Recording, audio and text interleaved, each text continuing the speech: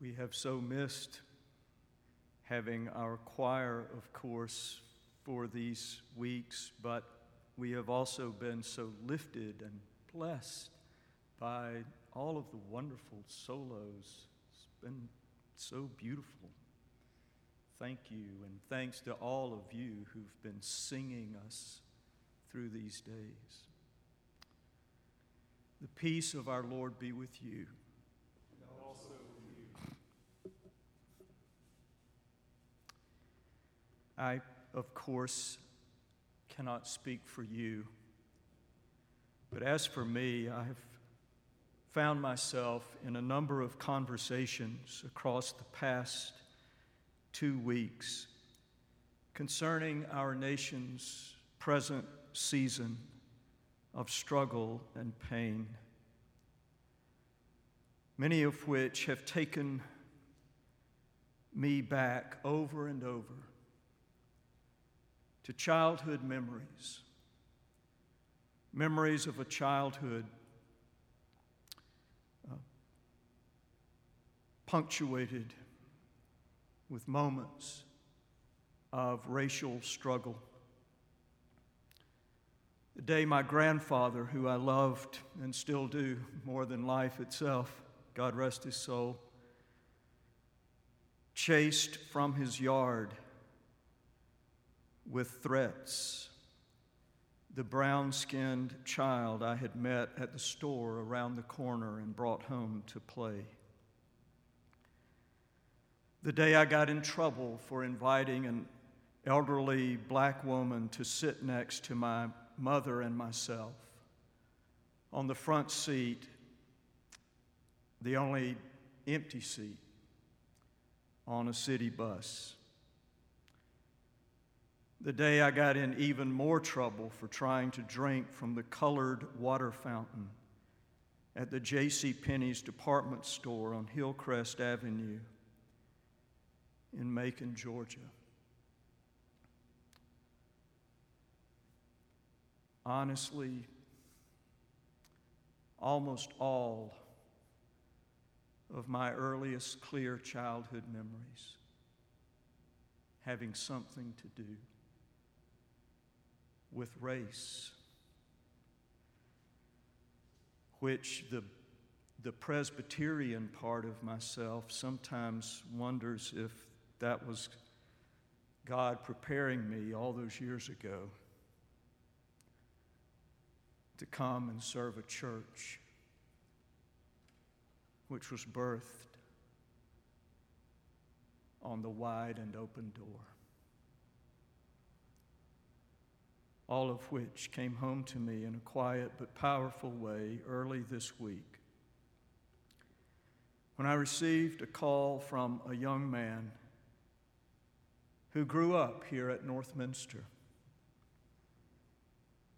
baptized in this water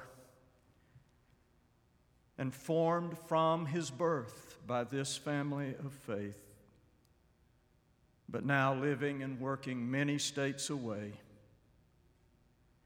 He had called to ask my thoughts concerning the intersection of our shared Christian faith and our nation's present moment of racial struggle.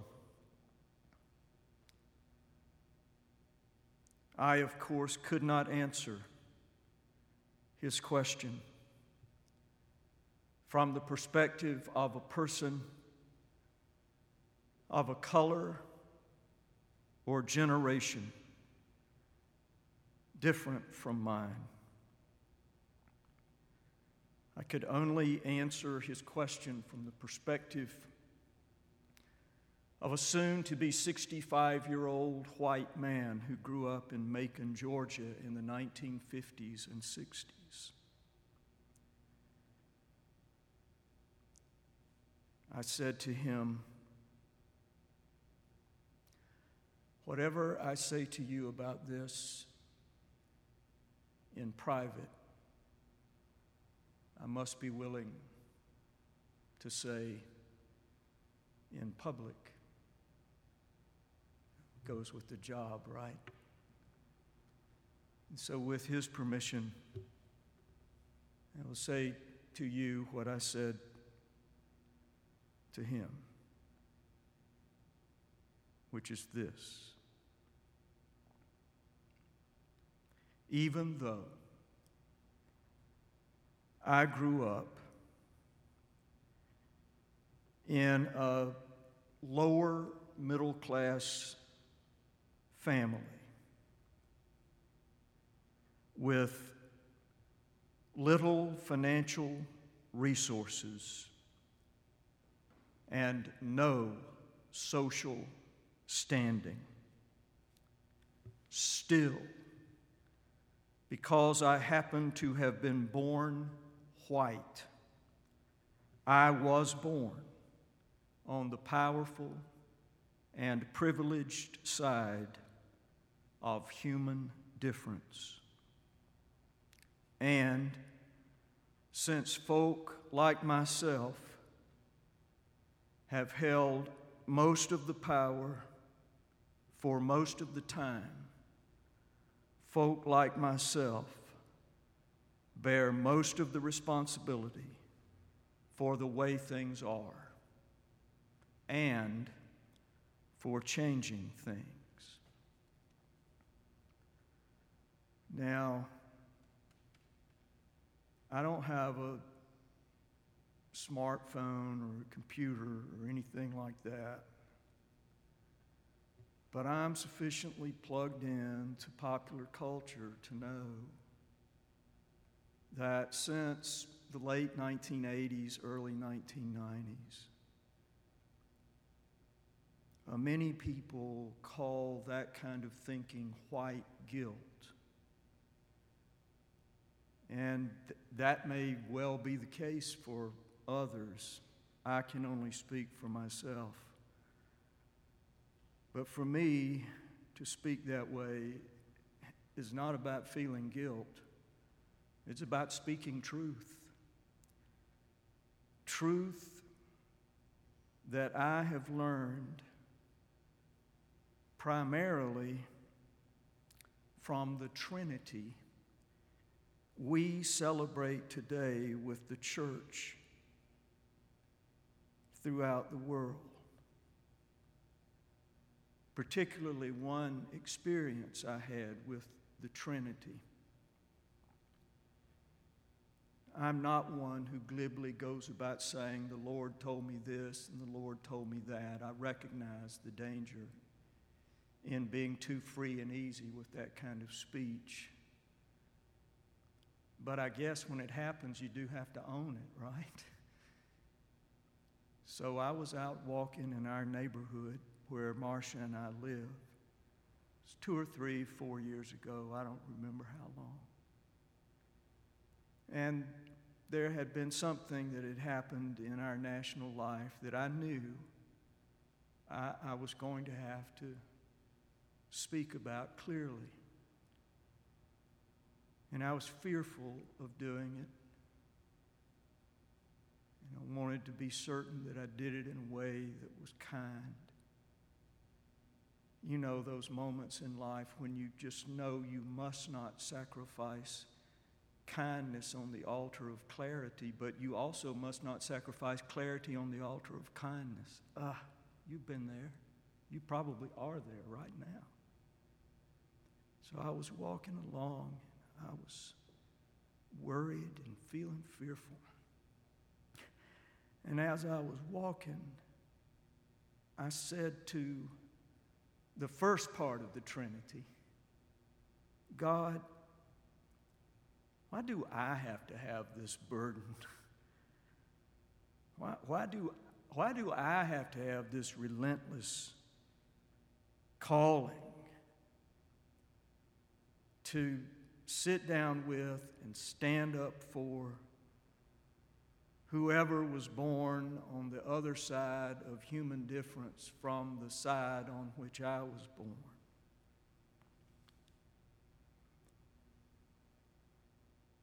And then another part of the Trinity, the Holy Spirit, reminded me that the other part of the Trinity, Jesus, is reported to have said, "To whom much is given, much is required." The whole Trinitarian trio joining voices to remind me that to be born on the powerful side of human difference is to live with a moral, spiritual, Christian responsibility to work for justice and equality, healing and peace, which, as you will recall from your own reading of the four Gospels, is actually exactly the way the Trinity works. Jesus, 1/3 of the Trinity, says in John 13 that it is time for him to go back to God.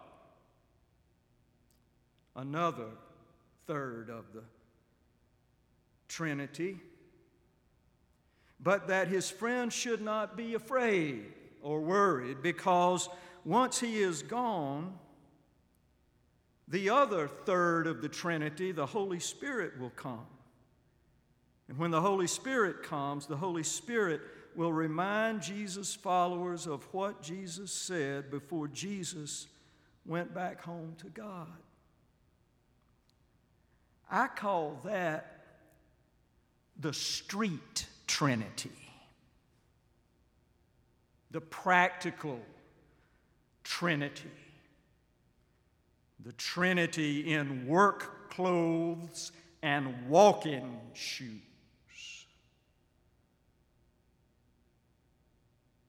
We ask God, what should we be doing and saying in this present moment of struggle and pain? And the Holy Spirit says, live, speak, and act the way Jesus said for you to live, speak, and act. Love your neighbor. Love your enemies. Turn the other cheek. Pray for those who speak ill of you. Go the second mile. Do to all others as you want all others to do to you. Oh, children of God, I know it's not that simple. I know there are 1,000 layers of complexity to our present moment of struggle and pain, made all the more complex by the relentless barrage on news feeds and Facebook and Instagram, presenting us all with the false choice of the exaggerated option. If you stand in solidarity with persons in minorities, you don't love and appreciate law enforcement. If you love and appreciate law enforcement, you don't stand in solidarity with oppressed persons. There are few things more destructive than the false choice of the exaggerated option. And now it's so relentless because of all these devices. Sometimes I feel like that Pentecostal Holiness Mountain preacher that Marcia and I found on the radio on our sabbatical time before last. We'd gone into Atlanta that morning and went to Ebenezer Baptist Church. It was Father's Day. We had a great time, and we got in the car, and we were about 2 hours north of Atlanta, working our way up through the mountains. As we were winding our way around, we picked up this Pentecostal holiness radio preacher. And in what has to be one of the greatest sentences spoken in 21st century Christianity, he said to his congregation, "Y'all need to get off Facebook and get your face in the book." Of all the sentences I wish I had said. Oh, children of God. Children of God. I know it's not just as simple as asking 1/3 of the Trinity, God, what should I do and say? And having another third of the Trinity, the Holy Spirit, remind us that the other third of the Trinity, Jesus, said, love your neighbor. Love your enemies. Turn the other cheek. Pray for those who speak ill of you. Go the second mile. Do to all others as you want all others to do to you. And remember, to whom much is given, much is required. I know it's not that simple. But I also know, children of God, that when we do respond to what the Trinity says with faith and fear, there are moments, small, beautiful, tender, strong moments, when the Trinitarian trio in heaven becomes a gospel quartet on earth.